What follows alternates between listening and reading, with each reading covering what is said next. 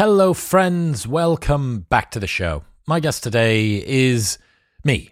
I hit 600,000 subscribers on YouTube and, as usual, to celebrate, I asked for questions from YouTube community, Twitter, locals and Instagram. So here is another 90 minutes of me trying to answer as many as possible. There are some phenomenal questions, as always, about whether Lex Fridman is coming on the podcast, who the most overrated thinker out there is, and my plans for 2023.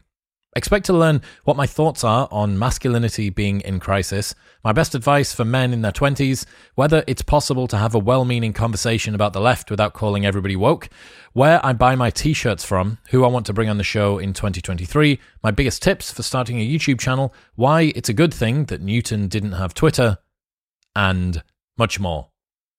You should have seen this already, but the big episode I've been talking about for ages and ages, the one that I've been building up to for most of 6 months last year, and we flew all the way out to Las Vegas, was David Goggins, the hardest man on the planet. I managed to catch up with him in Vegas. We sat down for 2 hours in a custom-built studio inside of a soundstage with 6K cinema cameras and a haze machine and custom lighting and a purpose-built backdrop.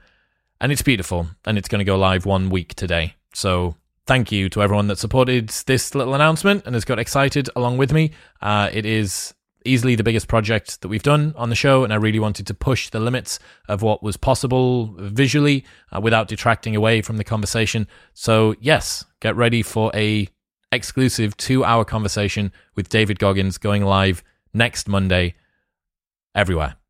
So make sure that you've hit subscribe or you'll miss it. In other news, this episode is brought to you by Gymshark. If you need new gym kit, this is the only place to go. I'm absolutely in love with everything that they release, especially their seamless collection for guys.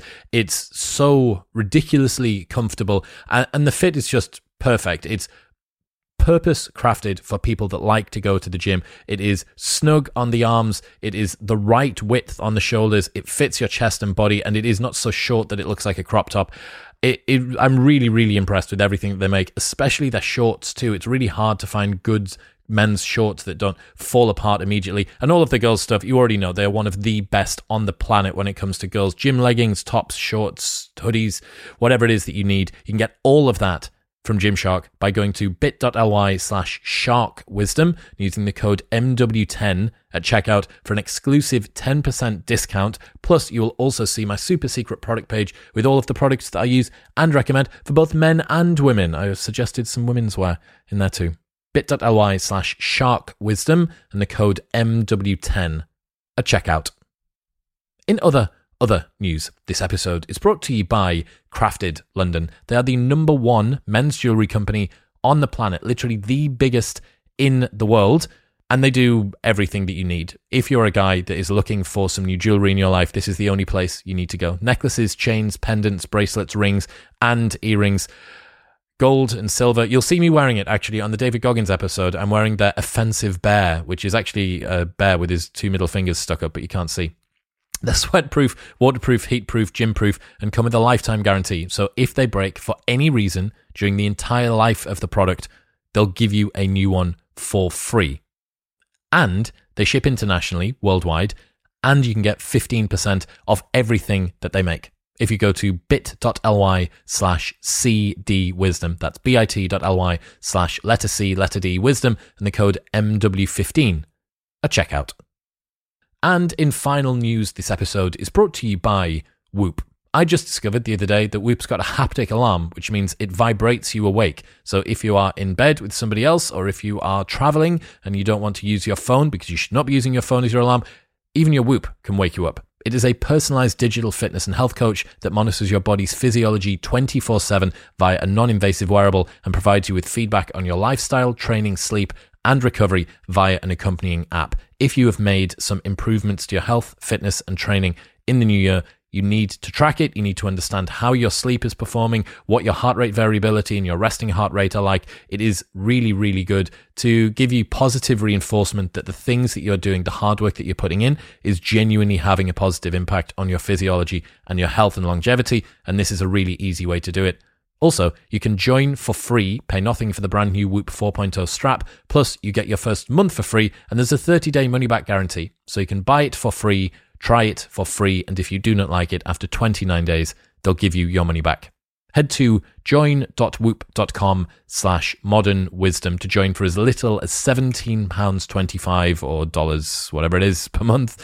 That's join.whoop.com/modernwisdom. But now, ladies and gentlemen, please welcome the wise and very wonderful me.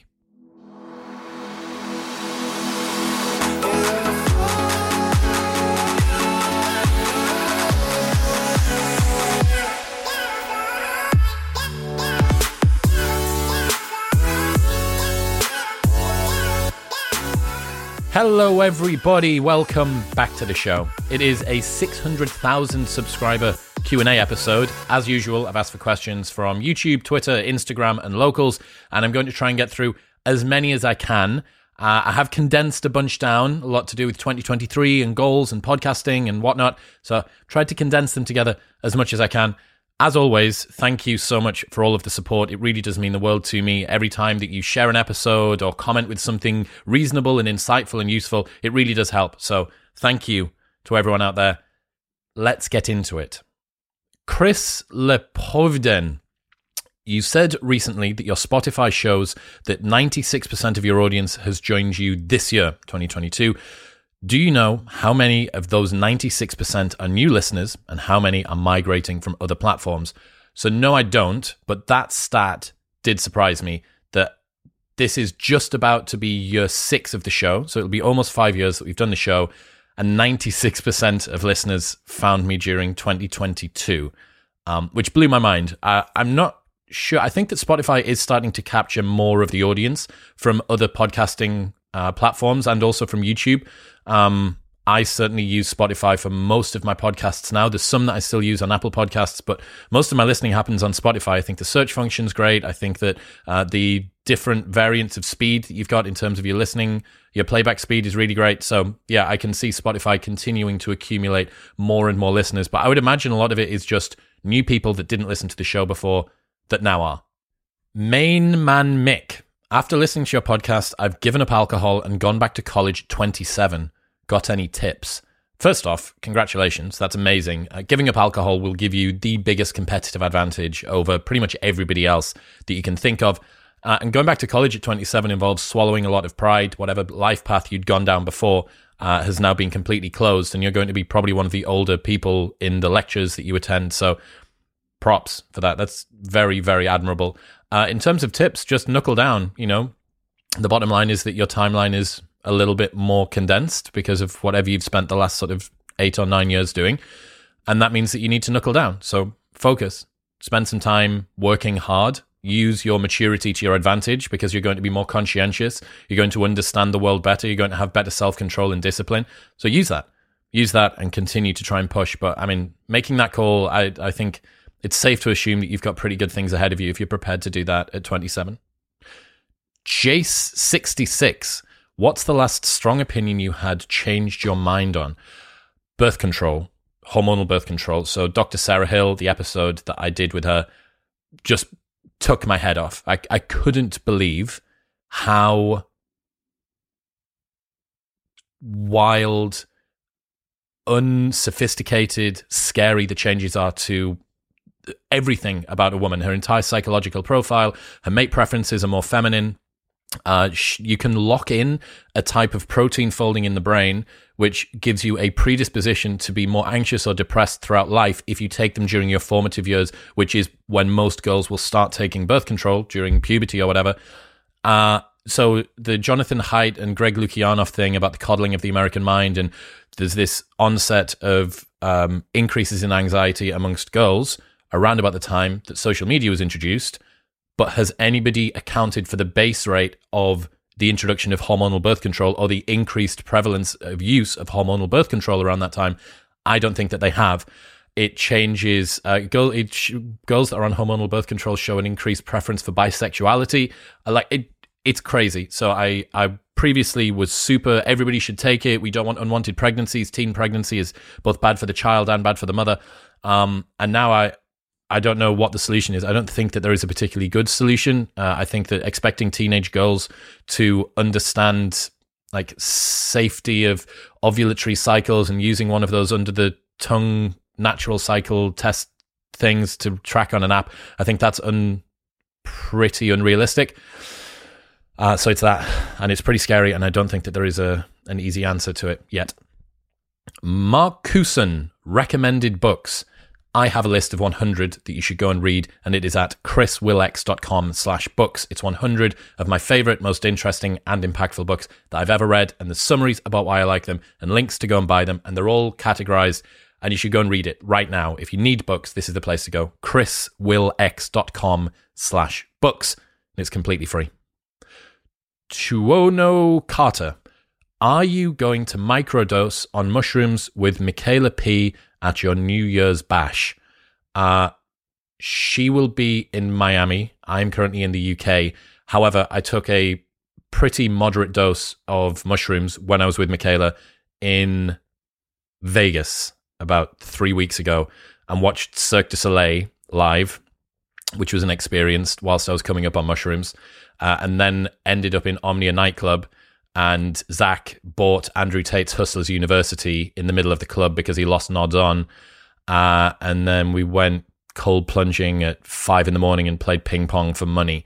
So I think I've done my partying and mushrooms for at least the next couple of months. That was a heavy night. Cloud Bloom. Does Bruno Mars is gay? Sure. Lee Ham. Chris, if you could write a book, what would you write a book about? Okay, so it looks like 2023, I may start writing something. There's two broad directions that I would go down. One would be about the current state of the mating market and the challenges that it's facing. I think that there needs to be a full-length treatment on that, which is not manosphere, all women are bitches, and not sort of soft and cuddly chicken soup for the soul. It needs to blend the insights from evolutionary psychology with what's going on in terms of the data for the modern world, with an insight around culture and what is happening with sex and relationships and intimacy from a cultural standpoint, and then it needs to try and be applied. The problem that I have, and the scary thing about it, is it's a really massive undertaking. Like, that's a huge book. If I got that book right, it could be a really important, very well-selling cultural moment. But getting it right is such a huge task that it's kind of intimidating, frankly. And I keep having conversations with my book agent about why it's scary to me and why I don't feel like I'm qualified to write it. And then he keeps on telling me, shut up, like, just try writing it and see what happens. So that is one. And the other one would be a collection of the lessons that I have learned from the podcast. So trying to really synthesize, like the 16 lessons from 2022, but stretched out, many more lessons, longer, more examples, more narrative, more stories, and try and stretch that out into a book format. So, I mean, if you want to tell me which book you prefer, that would be great. Maybe comment below with whether you would want the one about mating or the one about lessons first or second, because I'm going to write both, I think. Eventually, it's just a case of which one do I go for first, and any other thoughts would be great. But yeah, I really can't wait to try and write. I think it's the mental equivalent of trying to run an ultra race or something, and I'm going to enjoy the process of finding out just how much suffering I can deal with. Snulvin. Did you think you'd get to 600k subs so quickly? I don't think that we've got there that quickly, actually. I mean, it's been 5 years, right? So this bedroom where I am right now is where the start of the podcast be. Actually, the start of the podcast was at my office in Jesmond, about 3-4 miles from here. But we've been doing this for 5 years. Me and Dean have always said that we think the channel is hopelessly undersubscribed and hopelessly underplayed, and we don't really know why. Maybe it just took a little bit of time for us to pick up a little bit of speed, but I still don't think that we're where we should be. Maybe every creator thinks this, right? You obviously produce the channel that you would want to watch, but if I wasn't the person making Modern Wisdom, I would subscribe the shit out of it. I think that the guests that are on are like always interesting and diverse, and yeah, it is the show that I would listen to, and I think that we've got way, way, way more headroom. But it is nice to finally start to feel like we're getting recognition, and the market or whatever, the audience is starting to see that this is a something worth watching and listening to. It does feel very, very good. RP8072. Does your back ever give you any troubles anymore? Any tips? So yes, it does. I'm actually flying to Colombia at the start of February to go and get stem cell treatment, intradiscal injections, and IV and sleeping in a barometric chamber and a bunch of other stuff. That's with BioAccelerator in Colombia. If you have a bad back, I have 2 episodes with Dr. Stu McGill, who is the #1 back pain specialist on the planet, and he has been a massive help to me, and most of my understanding about the back and the spine and core stiffening comes from him. So just search Chris Williamson, Dr. Stu McGill, and you'll see 2 episodes. The first one especially is just a beautiful overview of everything that he thinks. And if you want to go deeper into that, his book, Back Mechanic, is fantastic. He's got 3 exercises, the McGill Big 3, and then he focuses a lot on offset carries, so like single arm, kettlebell carries, suitcase carries, etc. They are a very, very good place to start.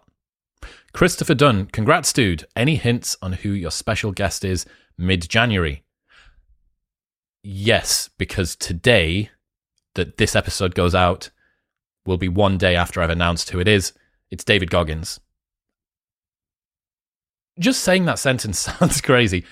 David Goggins is the guest that I went and recorded with in Las Vegas. I had it planned and lined up for nearly 6 months, and it took a lot of work to get there. The production is, I would maybe say, the most beautiful podcast that's ever been recorded. Call me wrong, but I adore it. And I think that it was just such a great time to speak to him. He was in a good place. So was I. The episode flowed fantastically. We got really deep at some points. Yeah, it's really, really lovely. And I can't wait to get it out. I can't wait to show you guys the conversation. He's only doing 2 podcasts at all. So he did Rogan. December 4th, 2018, he did Rogan. December 6th, 2022, 4 years and 2 days later, he does Rogan again. Then 10 days later, he did Modern Wisdom. And now he's going away for another 4 years. So if you like David Goggins, that's all you're getting, I'm afraid, for the next 4 years. You're not getting any more of him. It's going to be Rogan's episode, my episode, and that's it. But yeah, it's spectacular. It's 2 hours of just gorgeous insights from one of the hardest men on the planet. So get ready for that. James Sargent 1. What Newcastle Uni accommodation did you go to? I was at St. Mary's in Fenham on Fenham Park Hall Road, Park Hall Drive, I think it's called.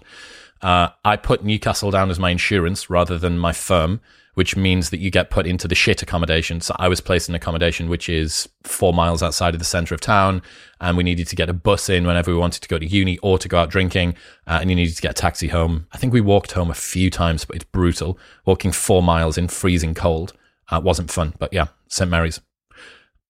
Maine. I am butchering names yet again. Everybody needs to make better usernames so that I don't do this every single Q&A. What are your thoughts on not seeing other women for some time while building yourself? Okay, so there is a great blog post called Monk Mode by Illimitable Man, and you should go and check that out. He is a fascinating guy, really interesting dude. And Monk Mode was pretty formative for me, maybe 4 or 5 years ago when I first read it. And it just helps to remind you that focusing on, I think there's 3 I's: isolation, introspection, and something else.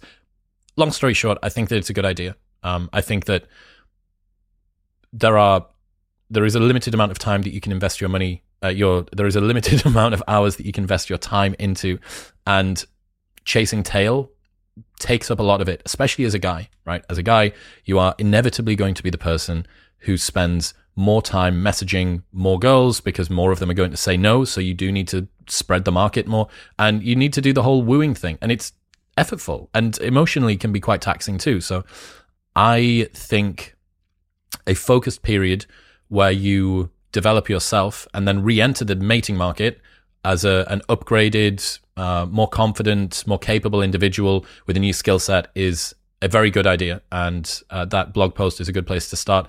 But otherwise, like if you can't be bothered to read the blog post, just commit to 3 months where women aren't going to be a priority to you, and focus on whatever it is that you want to focus on. Now, make sure that you do not do, I'm not going to speak to girls for 3 months and I'm going to smoke weed and play COD. Like, this needs to be in service of something that you care about. It can't just be for no reason at all. But yes, I highly, highly recommend doing that.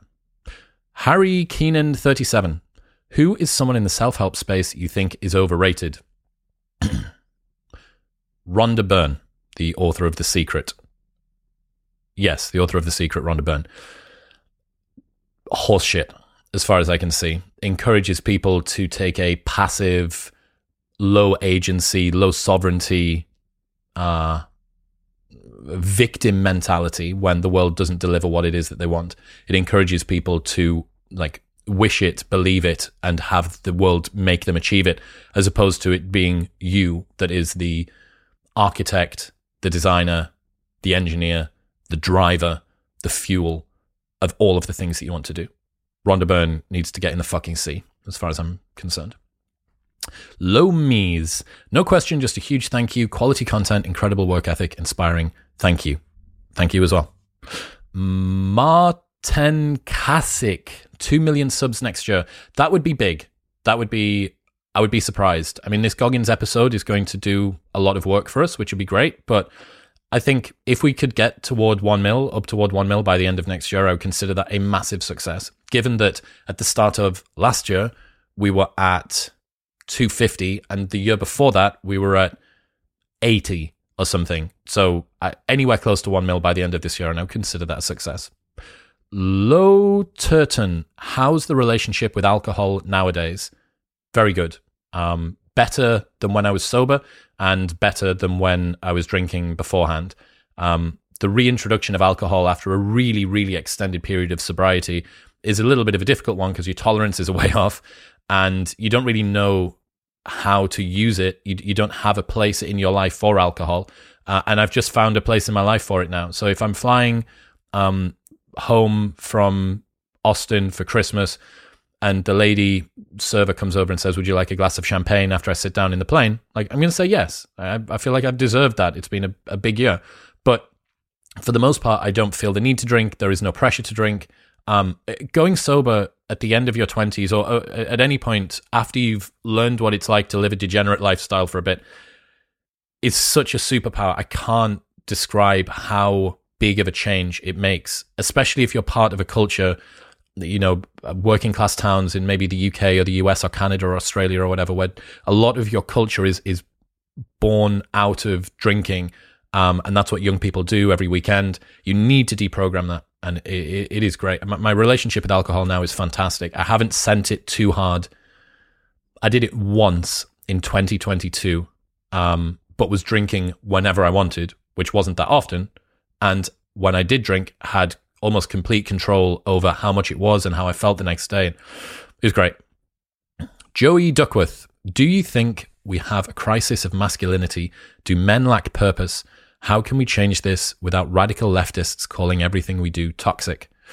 Okay, big one. The term toxic masculinity, there is definitely a big problem there. I think it was originally a term used to describe prison inmates and quickly was taken from the fringes of academia and used to describe any behavior that a man does that you find objectionable or just uncouth, basically. So first off, reframing what toxic masculinity means would be a good idea, and pushing back against it and highlighting the fact that this is a stupid term that shouldn't be used for things that aren't genuinely toxic.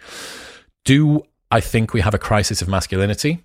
Yes, I think that there aren't many firm places for men to stand at the moment. It's very hard to find anywhere that you can feel proud about being as a man that doesn't quickly get lambasted as some sort of oppressive patriarchal overreach that you're trying to impose on the rest of the world. And on the other side of that, that isn't so submissive and agreeable that it doesn't feel anything close to masculinity. You know, courage, competence, doing hard things, striving, achieving, like protecting, providing, those are elements of masculinity that you should be able to feel proud about. But because of this linguistic game with the toxic stuff, it does mean it's hard to find a way to be able to do those things without immediately being shouted at for having done them, which is stupid, right? It's like being gaslit out of your own gender role. Do men lack purpose? I think everybody lacks purpose at the moment. I don't think that women are having an easy time of it either. And this is like terrible to say if you're a part of the manosphere, which I'm not. But girls aren't having a fantastic time either. Like, they've got rates of anxiety through the roof, whether that's due to hormonal birth control, social media, whatever it might be. 50.1% of women are childless by 30. Like, they're not having a fantastic time either. So both men and women lack purpose. The difference is that men are being accused of being like the architect of both their own and everybody else's misery, as opposed to, I think women do still get more sympathy on average from culture at the moment than men do. How can we change this without radical leftists call everything we do toxic? It needs to be a pushback. There needs to be what I've called like the third wave manosphere or holistic masculinity, whatever you want to call it. We need to be able to blend together the insights that genuinely make men feel powerful and capable, and like it's an aspirational vision for men to become, whilst also accepting the fact that there are ways that can go wrong. And also accepting the fact that men and women need to work together and be friends and not be adversaries. Like, a lot of guys that want positive masculinity have a very negative view of femininity. Like, look, you don't get it both ways. Like, you have to be able to work collaboratively with the other sex if you're going to expect them to complement you. So progressing on from this adversarial men and women are against each other world would be great. Dispensing with toxic masculinity, repedestalizing stuff like bravery, courage, protecting, providing, etc. I think all of those things would be great. And that can happen through culture as well, right? Like, it's not just small creators like me. The more times that a classically masculine show like Top Gun comes out and does really well, it reinforces the fact that, look, like, this is actually what people want. They don't want to be patronized or told that they're pieces of shit because they like fast cars and guns. Caleb RG, is there a reason behind the buzz cut? You had that beautiful curly hair. So I did. So Dean, if you can make a photo of my hair appear from Take Me Out, that would be great. This was a haircut that I had for a long time. For the people that are just listening, it's like a wafro. It's a white guy afro. And it was very big, and it made me very recognizable on the front door of nightclubs for a long time, for many years. And I got to like 25, 26, and I thought, I can't, in all good conscience, I can't keep having this haircut because I look a bit silly, and I wanted to grow up, and I wanted to look more mature, and I also wanted to look more masculine. It's not a massively masculine hairdo. And the buzz cut happened during COVID because it was the only haircut that I could get legitimately without slowly growing back into that hairdo. So it's just stuck. I might grow my hair back next year into what I had between the long hair and this one, but we'll see. Oh, Henry Barr, ever had moments where you wish you could turn off your evolutionary psychology obsession? Yes, a lot. One of the problems of learning evolutionary psychology is that you stop seeing people as people and you start seeing them as puppets on the end of the strings of their evolutionary programming. And there's a quote that I always use about the choices between becoming aware of your mental afflictions or the discomfort of becoming ruled by them. And the discomfort of becoming aware is much lower than the discomfort of being ruled, because I hate the idea of anything having control over me that isn't my own sovereignty. It's the reason that I stopped alcohol for 1,000 days. I stopped caffeine for 500 days. I want me to be the architect, the sole sovereign controller over everything that I do in my life. I don't want to be controlled. And yet I know that I'm a rider on top of an elephant, right? And that I can pretend or make believe like I'm steering this huge, big, lumbering thing, which is my programming and my biases and my disposition, all of that stuff. But taking control of what you can control is really important. The problem with learning more about evolutionary psychology is you realize how little you have control over, and how much of the things that you thought were unique, idiosyncratic, beautiful, cultivated insights or dispositions that you do have turn out to be something that's ingrained, or it turns out to be something that you're maybe going to struggle to get past. And yeah, the only way out is through, as far as I can see with this. If you love the insights from evolutionary psychology, understanding why you are the way you are, which I do, you're going to keep learning more and more. And the solution isn't to kind of ignore them or forget about them or hide away from them. It's to transcend and include, right? It's to realize this is a part of my understanding, and I now need to integrate them into a holistic view of myself that realizes that there are limitations, that realizes that there are predispositions, but that actually uses that information to make me a better person, not to feel like a nihilistic, apathetic human that's just at the mercy of whatever it is that his genes decided. Pierre Ogis. Any advice for a 27-year-old guy who can't stop partying, doing drugs, and sleeping around? That's a tough one. It depends whether or not you want to stop. You shouldn't stop doing those things if you don't feel like you want to, right? Just because I did at pretty much bang on that age doesn't mean that you necessarily should. I think that it is a better life. I'm sad that I didn't do it earlier and stop the degeneracy a little earlier, but I also, I had fun in my 20s. It was really fun, and I also have stories and experiences that have shaped where I'm at now. Hurrying along maturity is something that you can do.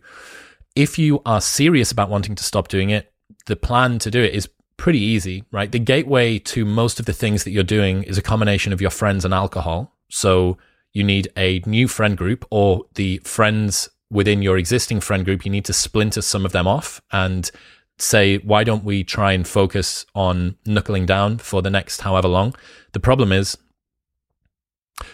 the temptation to go and drink and party and do all the rest of it is very high. And if there's two of you, it only takes one sometimes to fall back into temptation a little bit to drag the other one along as well. So if you are the most disciplined person in your friend group, and it sounds like you might be, you're going to be carrying the weight in part of your sober partner, or whatever you want to call them. You're going to be having to help them along, or conversely, you're going to see them as kind of pulling you back a tiny little bit. I would change your friend group. I would focus for a period of 6 months on not drinking. If you don't drink, you're not going to do drugs and sleep around and party, right? Like, alcohol is the gateway to all of this stuff. And set yourself a goal. I'm going to write a blog post once a week for every 6 months. I'm going to gain 5 pounds of lean muscle. I'm going to lose 3% body fat. I'm going to accumulate this new skill, whatever it might be. Those are the things that you need a reason to not do it. I had a reason to not do it. When I stopped drinking, I decided, right, I'm going to spend all of this time reading, doing self-development, meditating every day. I had a bunch of things that filled that space. So it didn't feel like, again, your man from earlier on that was asking about going monk mode. Yeah, monk mode's great unless you don't fill the space with something productive, because something will fill the space. And this vacuum just sucks in the lowest common denominator, or the path of least resistance, which is usually bullshit. Change your friends, stop drinking, create some goals. What would have had to have happened in 6 months' time for you to look back on those 6 months and consider them a success? Ask yourself that question. That's where you need to start. Lydia Garbut. Would you rather have spaghetti fingers or lasagna feet? It's basically, would you rather have hands, or would you rather lose your hands or lose your feet, right? Because the spaghetti fingers and the lasagna feet are mostly useless. Probably lasagna feet. I feel like I could survive better with hands and no feet than with feet but no hands. However, I would have concerns about dogs coming along as I'm wheeling myself along in a wheelchair and trying to nibble at my toes. That wouldn't be very fun. So I'd need to find some sort of spaghetti functional encasing shoes, like wellies, perhaps, like Wellingtons. Or I could try and get custom-made crockery pots in the shape of shoes that I could sort of slot my spaghetti toes into. Maybe. Dennis Camunya.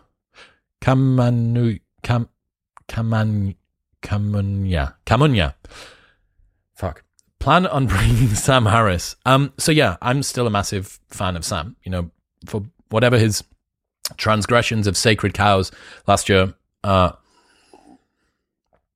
think he's great. He has been a hugely influential thinker for me. And I would love to speak to him at some point. And I'm sure that I will do eventually. I do think he probably needs a little bit of time just to come up with some new stuff. Like, it's been it's been a little while since he's put out any original content in terms of a book. Even his most recent book was kind of like a synthesis of conversations that he'd had on the podcast. So I'd be very interested to see where he goes next. And if it was me, I would love to see him go back into the death in the present moment, meaning of life, existential stuff. That's where I think Sam is at his best, that and mindfulness. So I hope that he goes back into that. Alex O'Connor, has there been a time where a guest said something and you thought, that's fucking stupid, but didn't want to say it at the time to their face? There must have been. I can't think of any specific examples at the moment, but there absolutely must have been. It's strange, man. It's strange sitting down opposite someone and having a conversation, but also knowing that it's being watched. It's both a conversation and a performance, and you try not to be as performative as possible, but you need to be a little bit performative, right? Because if it was just a conversation with you and your friend over coffee, you'd go down whatever rabbit hole you wanted, which wouldn't be a very enjoyable listening experience. So I'm sure that there are a bunch of times. I mean, you, Alex, say stupid things to my face all the time when we're on FaceTime, and I don't tell you. So perhaps we should record them and then I can give you some examples. Fuck me, how am I going to pronounce this? 6 Yovak Shan Sipadzid Anna 2432. Fucking nailed it, bro. How much do you think your looks have shaped your life? Where would you think you would be if you were very ugly instead? It's a good question. So part of the black pill worldview, I had a conversation with this guy called Wheat Waffles a little while ago, and one of the criticisms that comes out of the black pill is anybody that is an above average looking guy giving dating advice to normal guys should be kind of dispensed with, because the experience of the above average looking guy is not replicable or usable by those that aren't. I don't know, maybe that's true, maybe it's not, but in terms of pretty privilege and the halo effect, it gets people ahead. I'd certainly seem to have more luck in life than I think is fair, but then there's been a bunch of times where I've felt pretty unlucky. Like I was hopelessly alone and isolated throughout most of my childhood, literally the most unpopular person in school throughout all of school. Got to college and still kind of felt quite displaced. Got to uni, and even though I kind of had positioned myself in the right place at uni, there was still a lot of discordance that was going on there throughout most of my 20s. You know, the social stuff, I was still trying to find my feet with how all of that worked. So it's not like life has been a breeze. However, it probably has helped in some regards. It got me modeling jobs, which gave me practice on camera, which has meant that when I've come to podcasting, it's been easier. Got me on 2 reality TV shows, although they didn't really help anything that I care about at all, apart from giving me some interesting philosophical insights about a direction of life that I don't want to go in. I don't know where my life would be if I looked different. The podcast is heavily geared toward audio, which is, a beautiful equalizer for anybody that doesn't think that they have a face for doing YouTube. And I don't know whether that would have made any difference at all. The accent and the work that I've done on speech and diction and stuff hasn't been influenced at all by the way that I look. But I don't know, life would probably suck a bit more. I'd get invited to fewer parties and things, but you have the opportunity to compensate if you look differently by being extra funny, and it can sometimes play into. I mean, like Tim Dillon, right? He's not exactly the most handsome, beautiful man on the planet, although I'm sure that some of his gay guys find him. He sounds like he goes through enough twinks to suggest that there is a market for Tim Dillon, but he fucking crushes because he developed a different part of himself. So swings and roundabouts. I think everybody gets different allocations of points throughout their life, and you should be careful about judging where someone's at now as opposed to where they were previously. Ultan Casserly, is there any guest in 2023 you would really want to have a conversation with? Oh man, so many. I'm really keen to try and get Alain de Botton on from the School of Life. Been in touch with him a little bit. Alain, if you're watching, if you are 40 minutes into a Q&A on this podcast, let's start moving this forward. I would really love to speak to him. Him and Sam Harris and Peterson were like the big three for me in terms of how my emotional education, philosophical education worked throughout my back end of my 20s. I'd love to bring Rogan on. We've been talking about doing it at some point, but obviously super busy guy, so we'll have to see. I also have stopped posting as much my upcoming lists of guests. I used to do it all the time. I used to just, at the beginning of each month, list everybody that I had coming up, because some podcasters were using my tweet as their, to like front run guests, reach out, and basically they didn't need to do their own guest booking because I just posted what I'd done my work on, which is a bit of a shame because I think that was cool to like tell everybody who it was that I had coming up. I'd love to bring Huberman back on again. I would like to speak to Peterson. I know that everyone wants me to talk to Andrew Tate, but I think he's in a Romanian jail at the moment, which might be difficult. Also, going to see where he goes next. I'd like to do a conversation with him that's a little bit more different. So I want to see what he starts talking about next. Sam Harris would be great. Bill Burr would be great. Tim Dillon would be fantastic. I'd love to speak to Tim. Shane Gillis is definitely up there. Mark Normand last year was fantastic to get him on. Really appreciated that. Derek from More Plates, More Dates. Probably bring him back on again. I really enjoyed that one. Schultz, round 2. That conversation was one of the most fun, 2-hour periods that I've had. So there's a lot. There are absolutely tons. There's probably a couple that I'm forgetting. I feel like there's maybe 1 or 2 that I'm really forgetting from that list. But yeah, there's some. Mindful Mitch. Fuck, marry, kill. Rogan, Schultz, Peterson. Okay. Fuck, marry, kill. Rogan, Schultz, Peterson. I feel like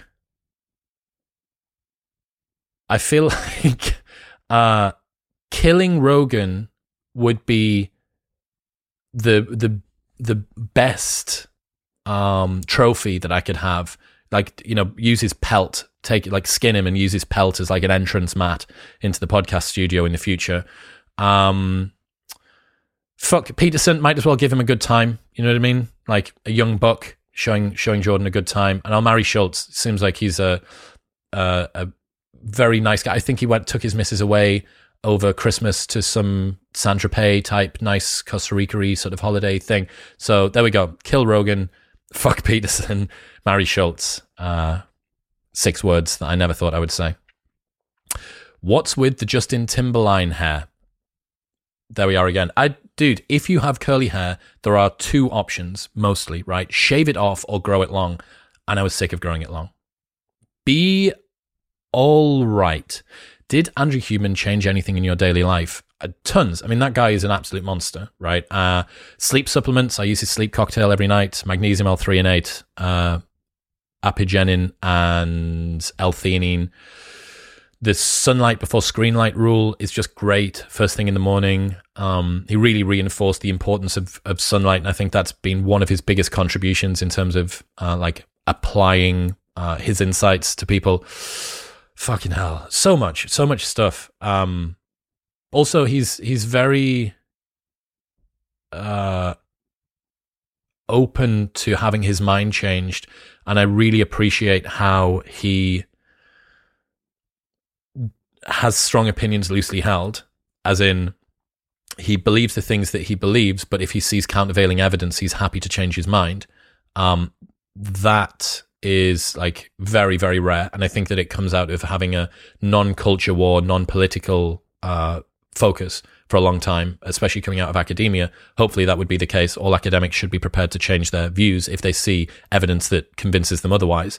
The guy's a beast, and I take a lot from him, and I'm looking forward to speaking with him again next year. Tim Cairo. How much you recommend abstaining from alcohol considering your own experience? Should have bundled these together. Lots. See previous answers. Absolutely loads. Like it will change your life. 6 months of sobriety will change your life. Justin Fall 1. Is Athletic Greens worth the hype? About to give it a go. I highly recommend it. It's not just me, right? It's Tim Ferriss, Joe Rogan, Andrew Huberman, like Dr. David Sinclair. Like, these are people that are either experts within their field of longevity and health, or people that have tried pretty much every product under the sun. I did the same. I've been through every different greens drink, and this is the best one. And you can go to athleticgreens.com/modernwisdom if you want to sign up, and it's 60-day money-back guarantee and a bunch of other free stuff. But I highly recommend it. If there was one supplement that I was going to take every day, it would be Athletic Greens. RP8072. Does your back... Oh, got two back questions in here. Joanna PL, are you more or less careful with your choice of the guest the bigger the show gets? That's a good question. I actually think that you've got a little bit more leeway as you get bigger. Now, you're obviously going to be scrutinized more heavily, but you are more capable of having a difficult conversation or one where you need to push back. And you've also accumulated more goodwill from the audience. So, I mean, I've stepped outside of whatever world people want to accuse me of being in, whether it be like center right or a cook for fucking fascists or whatever it is that people want to accuse me of.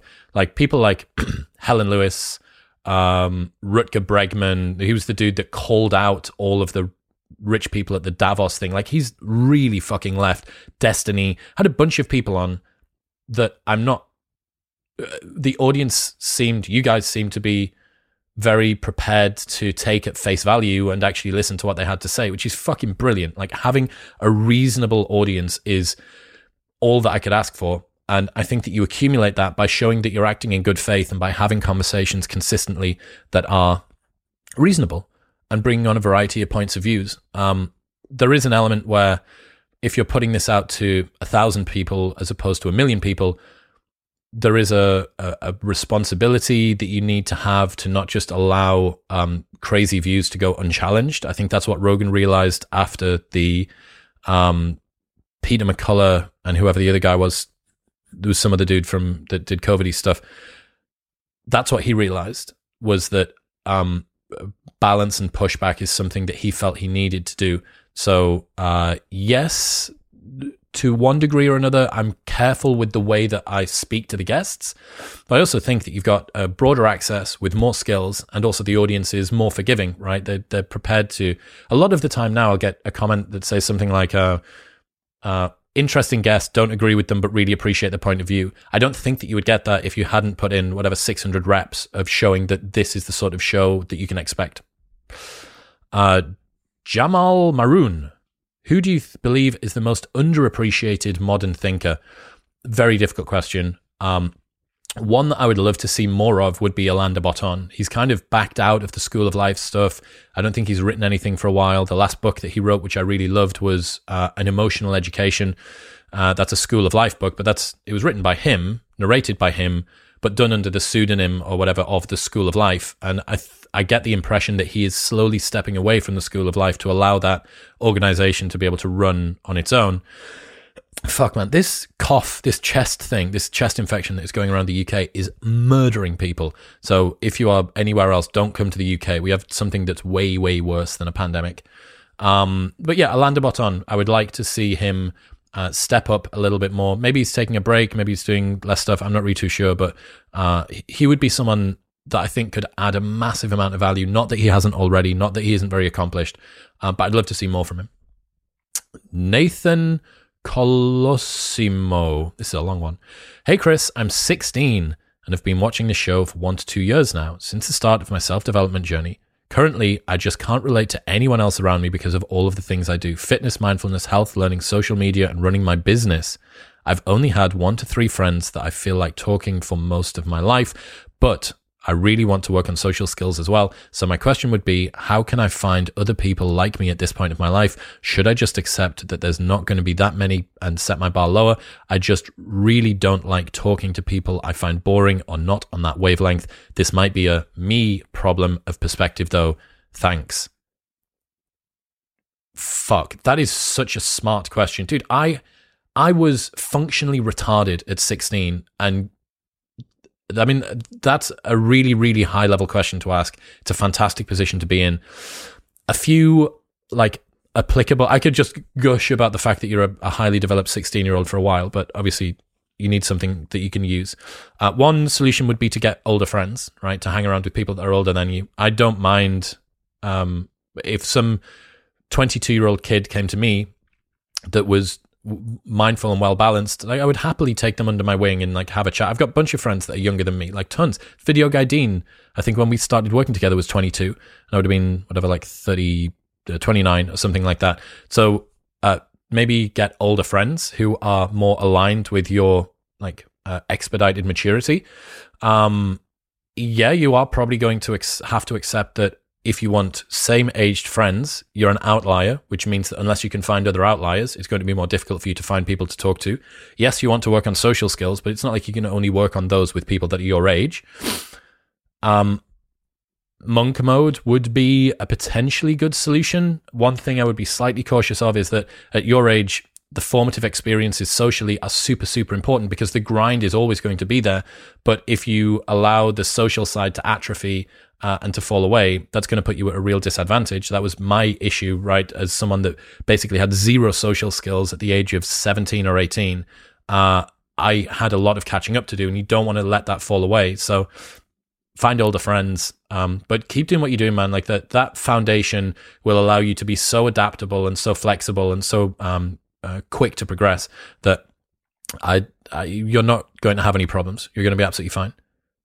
Nath Cousins, have you stopped/sold your involvement in the nightlife events business? Yes, I have. I worked an exit from that this summer, finally, which took a little while. It's very difficult to sell a club promotion business because there's no assets. The only assets are the brand, right? And the brand is worth a hell of a lot because the brand is the vehicle for earning the money. And most successful nightlife events businesses are very cash rich. The quick turnover. No one is walking into a nightclub and saying, "Oh, I'll pay you on 60 days or anything." It's a very good vehicle for generating cash. The problem is, how the fuck are you supposed to create any kind of number of value over that? Do you say, oh, it's 1 year's revenue, it's 2 years revenue? It's the most volatile industry in the world as far as I'm concerned. So no, you can't really do that. But also it's not nothing. So it took us a long time to work out what that number was, and then did that and pushed it off. But Darren, my business partner, is still spanking it in the UK. I'm actually going for pizza with him later on today, which is going to be great. So really, really proud of everything that we did, but it was time to move on. Matt Reynolds, are you going to invite Joe Rogan on your podcast? Yes, I am. That will happen whenever it happens, but I absolutely can't wait. I'm going to do something ridiculously special. I've already chosen the location of where we're going to film it. It's going to look like something out of a Final Fantasy end boss fight. It's going to be great. Abigail Cross, congratulations on the follow account. My question is, what has been your greatest, not necessarily biggest achievement? Fucking hell. Really learning to be proud of myself, I think. For a long while, I didn't resonate with the things that I did. I didn't feel like I was worthy of praise or love or whatever. And I couldn't work out why. I didn't know why I didn't have this same like existential sense of connection to compliments from people or love or care from people. And I think it's because I was playing a role, right? Throughout a lot of my 20s, I was this big name on campus, big dick around town, like party boy club promoter. And that was only a part of my persona, but I'd allowed it to subsume my entire person. And when I stopped doing that and I started to tell the truth more and started to sort of live in a little bit more alignment, I actually started to connect with what people said and how they felt about me and so on and so forth. So becoming proud of myself, giving myself enough of a reason to like feel pride and love, probably that. William Cummings, what are your best tips for someone who wants to start their own YouTube channel? There were about 100 questions to do with this, some to do with podcasting and some to do with YouTube. Best tips for someone who wants to start their own YouTube channel. I would take Video Creators 30 Days to a Better YouTube Channel course. It's about $200 and it'll teach you a lot of the basics when it comes to thumbnail design and how to title your channel and algorithm and stuff like that. You need to understand the physics of how YouTube works. That's really, really important. That's something that I didn't learn up until it's only 3 years ago. It's 3 years ago when I took that course. And was it 2 years ago? I think it was 2 years ago. Anyway, it's very important. You should do it. Be consistent. Find a way to produce videos that isn't incredibly arduous. If every time that you sit down with a blank piece of paper to write your outline or script or whatever it is, it makes you feel terrified or resentful or bitter or bored or nihilistic or procrastinate, the process isn't working well enough. You need it to be as free-flowing as possible, right? You need the creation of videos to be as easy as you can. It's the same reason why I have one of these here in both. There it is. Like for the people that are listening, it's a remote, a $10 remote control thing. And what you do, what you do is plug lights into wall sockets, press those buttons, and then that turns everything on. So in the press of 4 buttons, everything comes on. Camera comes on, lights come on, everything. So I've made the production part, the recording part of making a podcast as frictionless as possible. Everything is always set up. You need to have that same process. You need to have that same structure with your process, right? It needs to be as easy as possible. Be consistent. Learn the physics of the platform. 30 Days to a Better YouTube Channel from Video Creators is a great course. Focus on sound before light and camera, and focus on light before camera. You can have an average camera with great lighting that looks fantastic and a great camera with average lighting that looks shit. People are more concerned about sound than they are about the way that the video looks.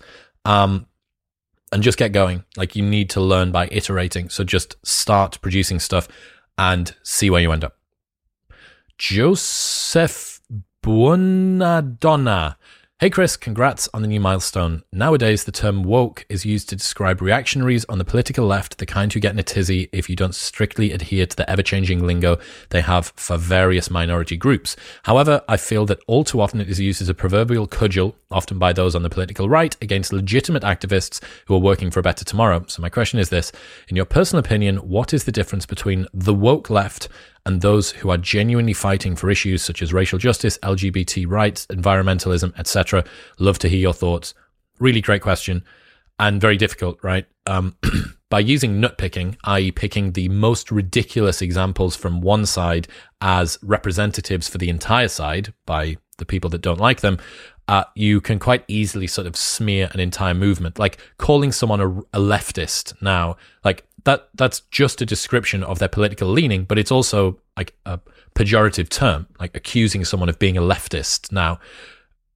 And that's been done primarily because you do have these sort of blue-haired, screechy people that are poor examples. If I was somebody that was from the left, I would feel pretty embarrassed by them. What would the solution be?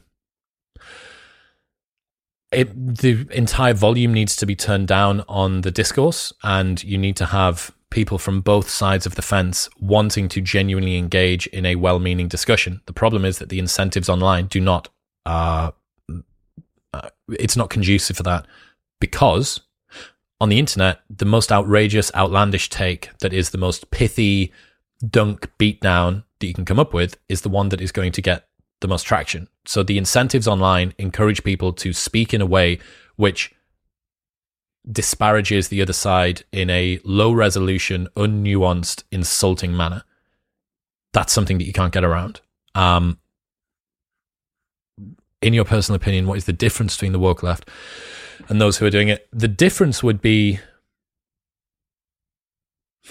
are you doing it because you genuinely care about the plight or the issue that it is that you're talking about, and have you thoroughly researched it? Those would be the people that are well-meaning and that we should listen to and that should be given a platform. Or are you doing it because it is the current in vogue cultural and political ideology to have, and it is an easy way for you to morally grandstand and gain status, clout, and have performative empathy that puts you on a pedestal? If you're doing it for those reasons, fuck off into the sea.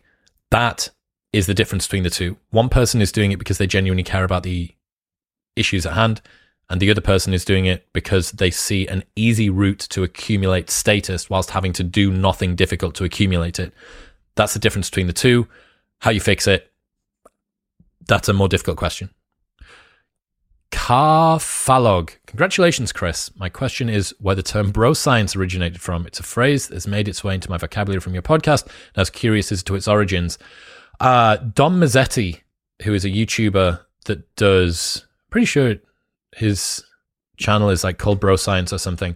But yeah, that was the first person that I learned it from. It's just anything that is unsubstantiated inclinations that you think this might be right, this sounds about right, or it seems right to me. And it is a very nice way. You know, I spoke to Schultz about that thing where comedians have got the get out of jail free card. They can press a light that goes on over their heads and you're like, oh, I was just telling a joke. It doesn't matter. You don't need to accuse me of being a bigot. This is the same, but for psychology and philosophy insights, I can just say, oh, so here's something that I've just bro-scienced, i.e., don't take the next 30 seconds or 60 seconds seriously. I'm pulling this out of my arse. I hope that it goes well. Is it a little bit of a like a lowball way to make yourself not culpable for the things that you're talking about? Maybe, but it works. Green and Blue. What's your advice for being surrounded by negative people from work to home life and from the negativity that seems to have taken over online? Without becoming a recluse, it seems impossible to escape. Find positive people, man. Like, you can offset an entire world of negativity with a few positive people. And this is something that I learned since being in America. The American disposition is way more positive than pretty much anywhere else. Sometimes it can be annoying, right? But my housemate, Zach, is a really good counterbalance to me. I am this sort of slightly more dour, slightly more chill, peaceful guy. And he is this massive, excitable Alsatian. And he pulls me out of my positivity and out of my whatever negativity, and I provide order to what it is that he does. So I've got, a group of friends in Austin that are fantastic counterbalances. And there's maybe, like, let's say there's 5 of them that I focus on, and all of them are able to outweigh the internet. So just find a small group of people and rely on them. Sierra 619. Congratulations, Chris. You deserve it. One of the best podcasts I have listened to. Thank you. I love that you have a large amount of topics and different people come on. Keep up the amazing work. Thank you very much. Q. It would be interesting to me to start a podcast. However, I don't have a YouTube channel or an Instagram that I post frequently on. I haven't made a name for myself. When you started your podcast, was it hard to find people that would take their time to talk to you, especially someone like Jocko or Jordan Peterson that are extremely busy? They probably have plenty of people that would like their time. Do you have to make a name for yourself in some other way before you can have a podcast? Absolutely not. Every person that thinks that Love Island or Take Me Out or being a club promoter gave me any kind of platform for beginning this podcast could not be more wrong. I came out of Love Island with, I think, 7,000 more followers on Instagram than when I went in, and the show was so tiny in season 1, which is why I'm not quite easy for me to dispense with that label, because nobody knew that I'd done it. Basically, that most people find out about me doing Love Island from me telling them about it on the podcast, as opposed to it being some springboard that created the career. The way that I got a lot of guests on the show, episode 3 and 4, I think, with Dave Castro, the director of the CrossFit Games, and Dan Bailey, CrossFit OG. James Clear was within the first 30 episodes. I think Robert Greene was within the first 40 episodes. I just reached out to people. People are very responsive if you are respectful of their time and kind, and it just seems to work. Do not be afraid of reaching out to people and DMing them or sending emails. They are very, very responsive to it. When you're talking about the Jockos and the Petersons of the world, yeah, like, you're going to need an in. You need a warm lead. They're not going to speak to you for the most part, unless you do get a referral from one place or another. That is more challenging, but that's just networking, right? Like, you are probably only 3 degrees of separation from Jocko Willink in any case. So, okay, I'll continue to expand the net until I get to the stage where I've got level 1, then level 2, and then level 3. And then you got him. Noah Wilson, you damn legend, you. How are you now this morning? What I'm asking is, I guess, are you still hungry? You've come a long way, pretty much from near bottom to top in just 1 year. Will we see the takeover of Chris Williamson next year, or are we taking another year to execute our goals with precision to add tools to the Rolodex? Can't wait to see where we will go. I think 2023 is going to be a year that I really put my foot down. Like, my plan is to fist fuck 2023. I think this is a year where all of the preparation that I've done up until this point starts to really get put on a pedestal. And yeah, I wouldn't bet against me this year unless I put my foot in my mouth and have some huge error, which is always a possibility. But yeah, I'm really going to try and make some big waves this year.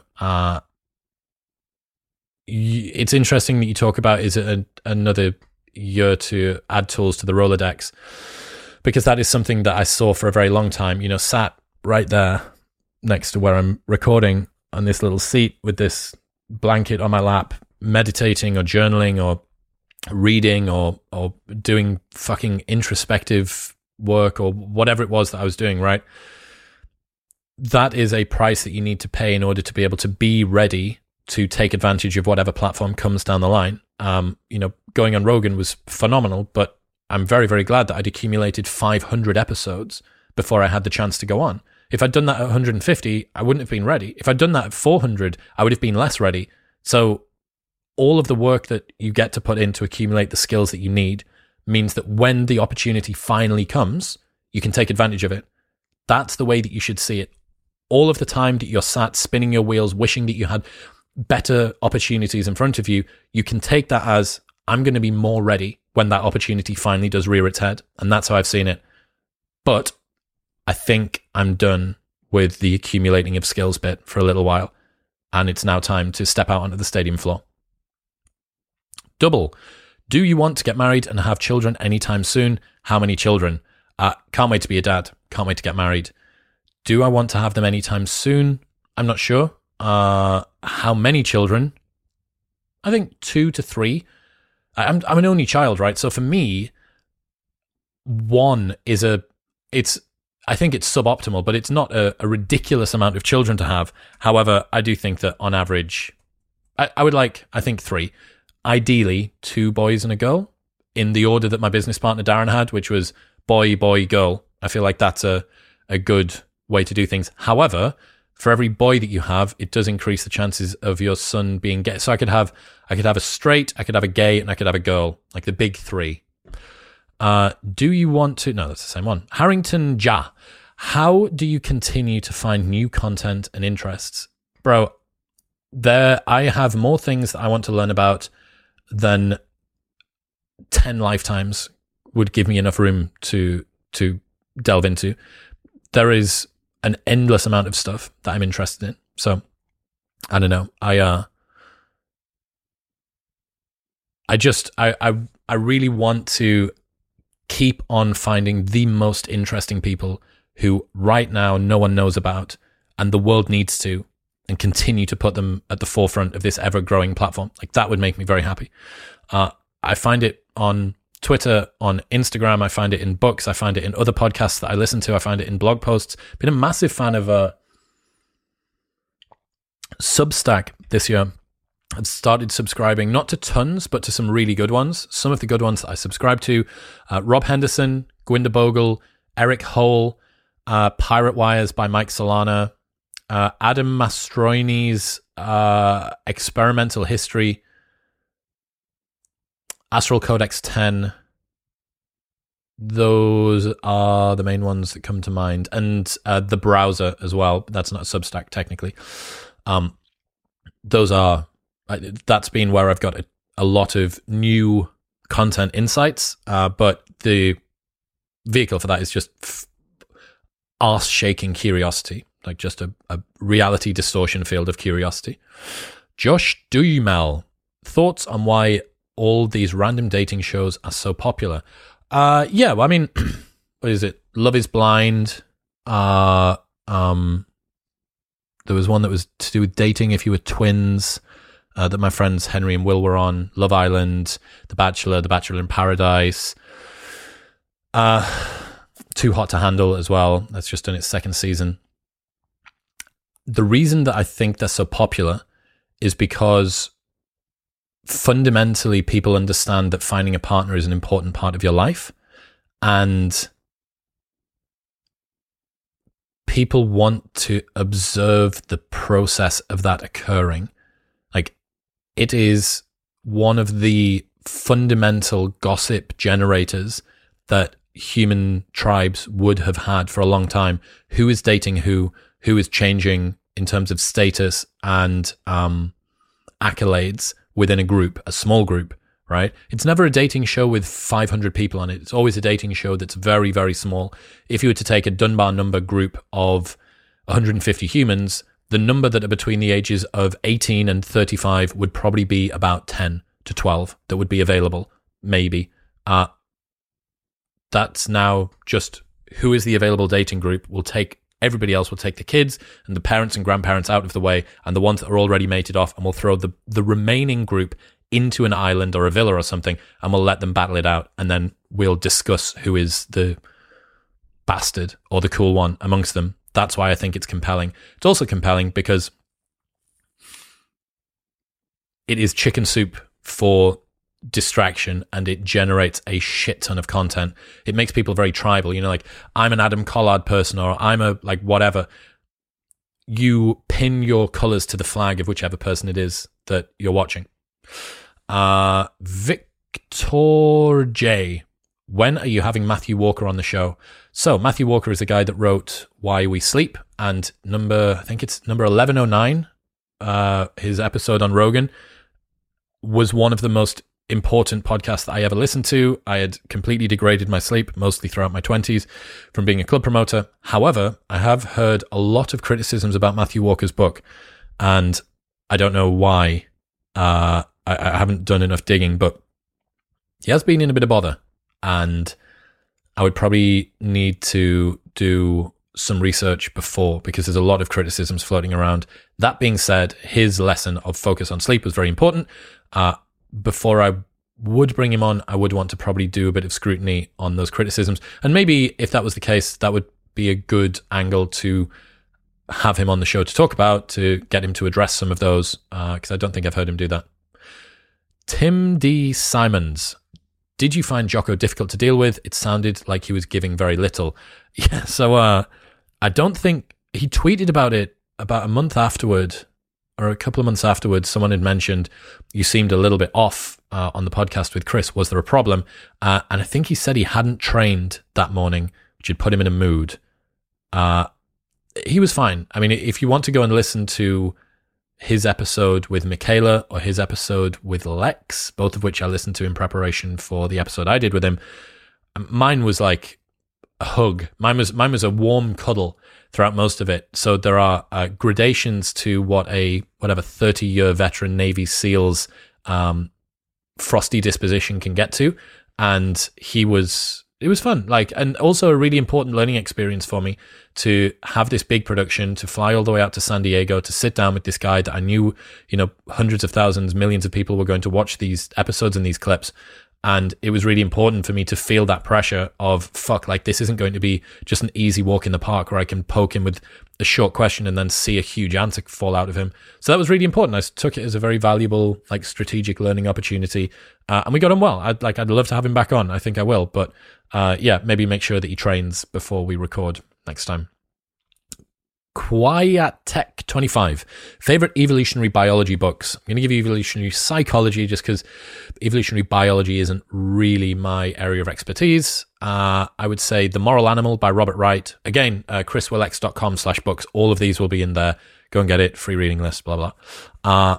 Moral Animal by Robert Wright. The Ape Who Understood the Universe by Steve Stuart Williams is the number one primer. In fact, just The Ape Who Understood the Universe by Steve Stuart Williams, all you need is that book. And then from that, you can tumble into David Buss's Men Behaving Badly, or David Buss's The Evolution of Desire, Jeffrey Miller, The Mating Mind. But start off with Steve's book. It's great. AP Vox. Is it safe to work out commando?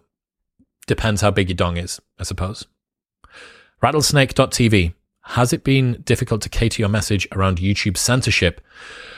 Not really. We got popped for a conversation I had with Schultz. One of the clips got diddled, and maybe one or two others, but generally my relationship with YouTube so far has been great. My partner manager there is also fantastic, Katya, and if there's ever any problems, I can usually speak to her. I think the rules on YouTube are a lot more tight than some people would like, but for me, my Overton window of what I typically want to talk about doesn't, at least on a podcast, not necessarily in private, doesn't stray too far outside of that. So I don't feel like I need to be too constrained. Stemmaistrello. Why is the background split in red and blue lights? Not sure what you mean. If it's the fact that I've got teal and copper here, it's because it is a color palette that I absolutely adore.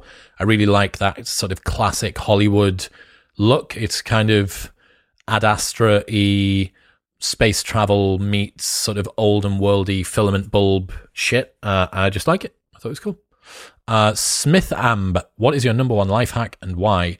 Speed up your trackpad. Put your trackpad speed to as fast as it goes, and your mouse will move around the screen more quickly. Like, thank me later. Joe S. Hey Chris, what is the single best advice you have heard for guys in their 20s? Work hard.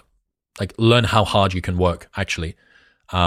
Push yourself to the limit, the absolute limit of how hard you can work, because that is going to set a tone of what you can expect from yourself later in life. Like, learn to love work. Learn to love working. Learn to love working hard. Learn to appreciate sacrificing now for rewards in the future. Joseph Tucker, how do you think YouTubers will adapt their style in 2023? Are you planning to do anything differently?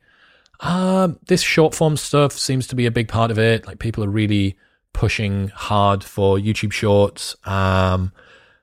I don't think the audiograms are going to take off. I don't think you're going to see those like audio clips where there's no video associated with them and it's a waveform with captions. Just don't think that they're able to compete with video clips. So all of these sort of clippable audio services, I don't think that it's there. When almost all podcasts are available in video, audio isn't going to take over in clips. In terms of adapting stuff, we're just going to keep on doing what we do. The conversations that I have, the quality of them in terms of the guests that come on, the room that they have to breathe, the reasonableness and the insightfulness of the audience, you guys, and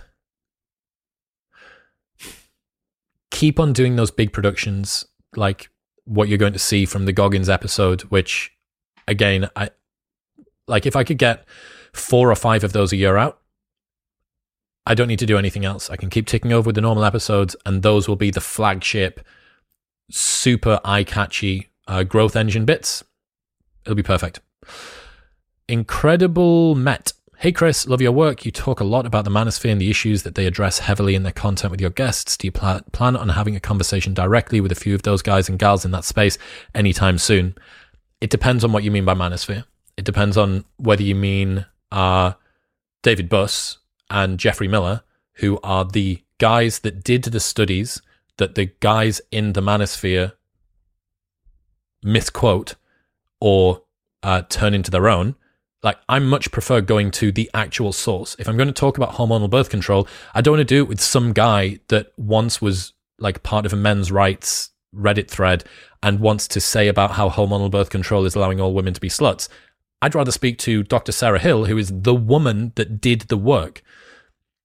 The manosphere at the moment needs, like, I don't know, it needs sanitizing. It needs to be more collaborative. It needs to be more mindful. It needs to be more holistic. It needs to be more positive. It is a fucking negative space to be in, and it needs to not see women as adversaries. Like, I don't consider myself a part of the manosphere. I don't consider myself a part of Red Pill. I'll keep on speaking to the people that do the research and having great conversations with them about their insights. Maybe at some point in the future, but I know I don't feel like I have a massive amount to gain from that just yet. We'll see. Boyo Terry. Hi, Chris. How have you managed to avoid any drama? I have thought about doing something in the public arena of social media. It looks fun and gives me a chance to flex my social and creative muscles, but I was a bit of a lad in my younger years. I'm nervous my past will come back to haunt me. How have you managed to avoid this? Any tips? I don't know. I don't know why drama hasn't come chasing me down. I make a point of not calling people out, except for Brian Rose from London Real. In fact, no, I just make a point of not calling out people that aren't egregious arseholes. If you're a complete dick, fine, you're up for debate with me. But as far as I'm concerned, I would much sooner have a positive conversation about something that's interesting as opposed to try and kick off beef. I think you don't really have much to worry about. The likelihood of you getting to the size where something from your past would come up to then destroy your current, what you have built, is relatively small. And if you do get to that stage and you're being honest and truthful and you integrate that previous lad version of yourself into who you are now, you're basically uncancelable. And that's hopefully the situation I will get myself toward as well. Malcolm J. Hey Chris, thank you for all the work you've done this year. Your podcasts have been super insightful and eye-opening. I've been wondering whether you would ever do some kind of collab with Lex Friedman. Cheers and happy holidays from Miami. Thank you very much. Yeah, Lex is a busy guy, but me and him spent not Thanksgiving just gone, but the one before that together. Got on super well. Yeah, I would like to do some work with him. Maybe 2023 will be the year. We're both in Austin together, but the guy's busy. He's building robots and trying to save the world. So, it'll happen when it happens. Raymond Tendau. Do you meditate? If yes, I'm curious to know how it has impacted your well-being. Yes, I have. I've probably done between 1,000 and 1,500 sessions over the last 6 years, something like that. So not massive compliance. Average length of probably between 10 and 15 minutes.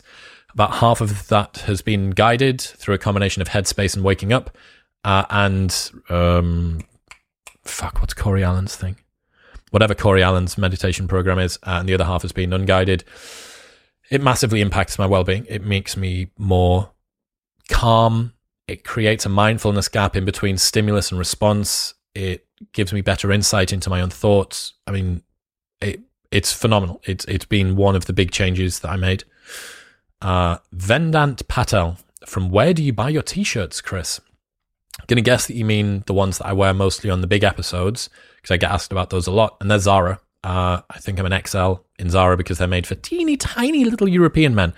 But those are pretty great quality, like smart, work perfectly well, great quality cotton, and they last for a good while. Other stuff, a lot of Gymshark, obviously. Pretty much all of my wardrobe now is Gymshark and Zara. That's it. Amna. Congrats. I listen to your podcast every week. Question, where should women seek advice to become better mothers? I literally don't have an answer to that. I don't know, which is pretty damning. If you have any suggestions for where women can find advice about how to become better mothers, please put it in the comments.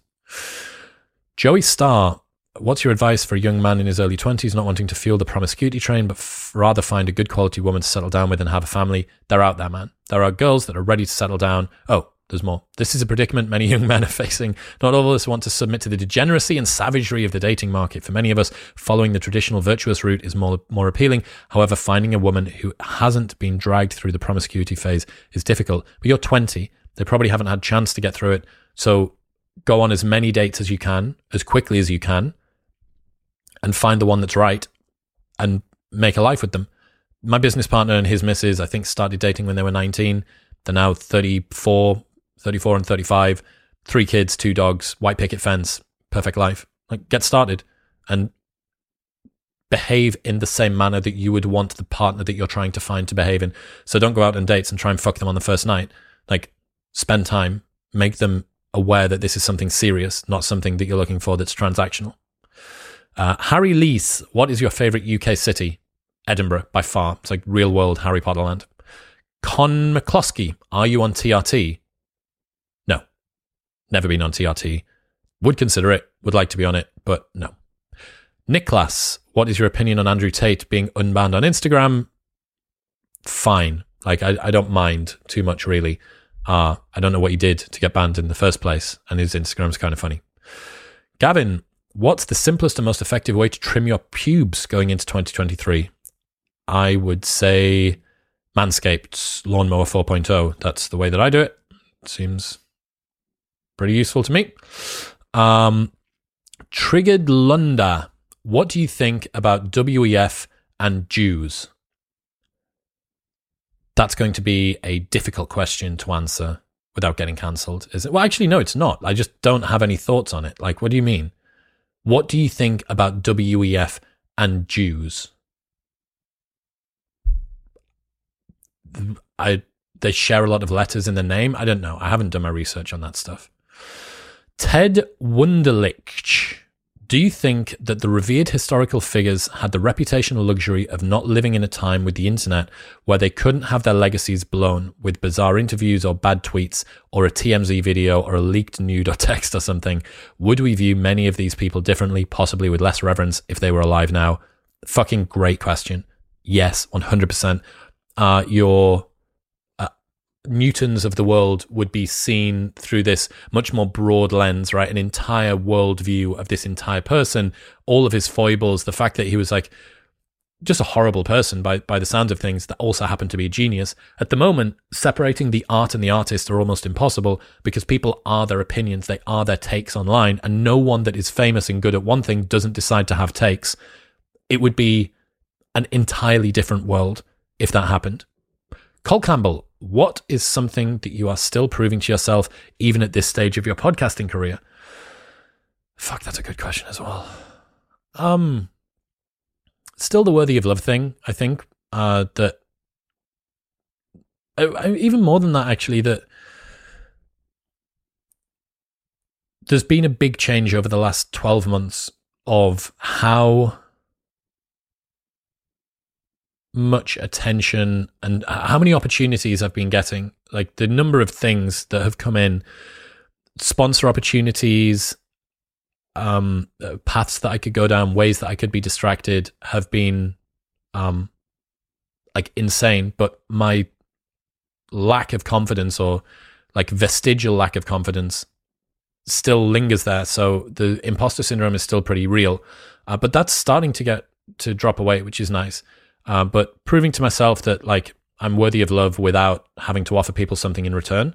And also that I deserve to be here. I deserve to have the successes that the show's got is probably it as well. LJ22. Status is a frequent topic of discussion on Modern Wisdom when covering topics such as intra and intersexual competition, cancel culture, group dynamics in the dating market.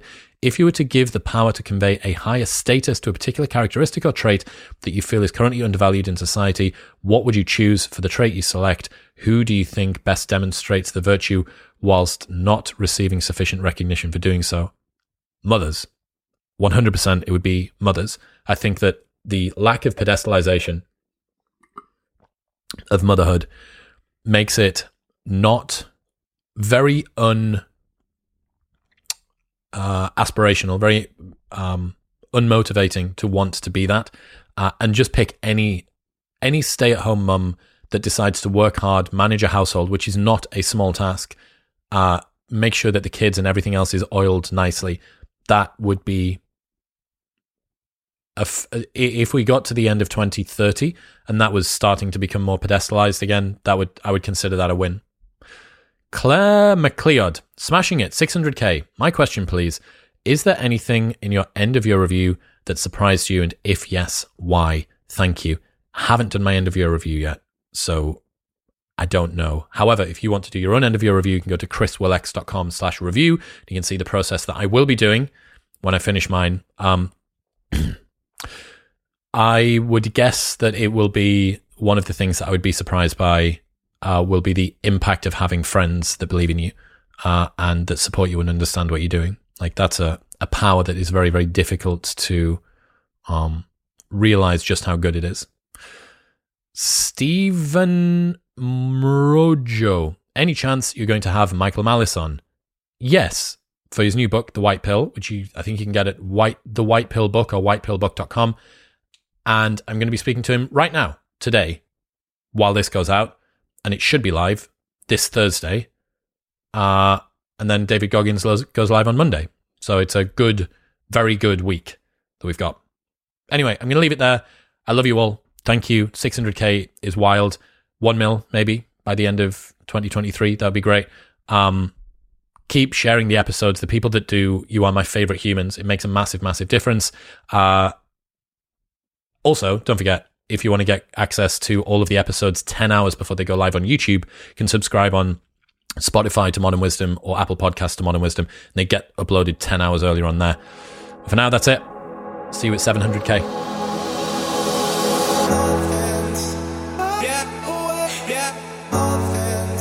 Thank you very much for tuning in. Don't forget that you can receive a 10% discount site-wide on everything from Gymshark by going to bit.ly/sharkwisdom and the code MW10 at checkout. Get a 15% discount on Crafted London's jewellery at bit.ly/cdwisdom and the code MW15 at checkout. And you can get the Whoop 4.0 for free and get your first month for free at join.whoop.com/modernwisdom. I'll see you next time.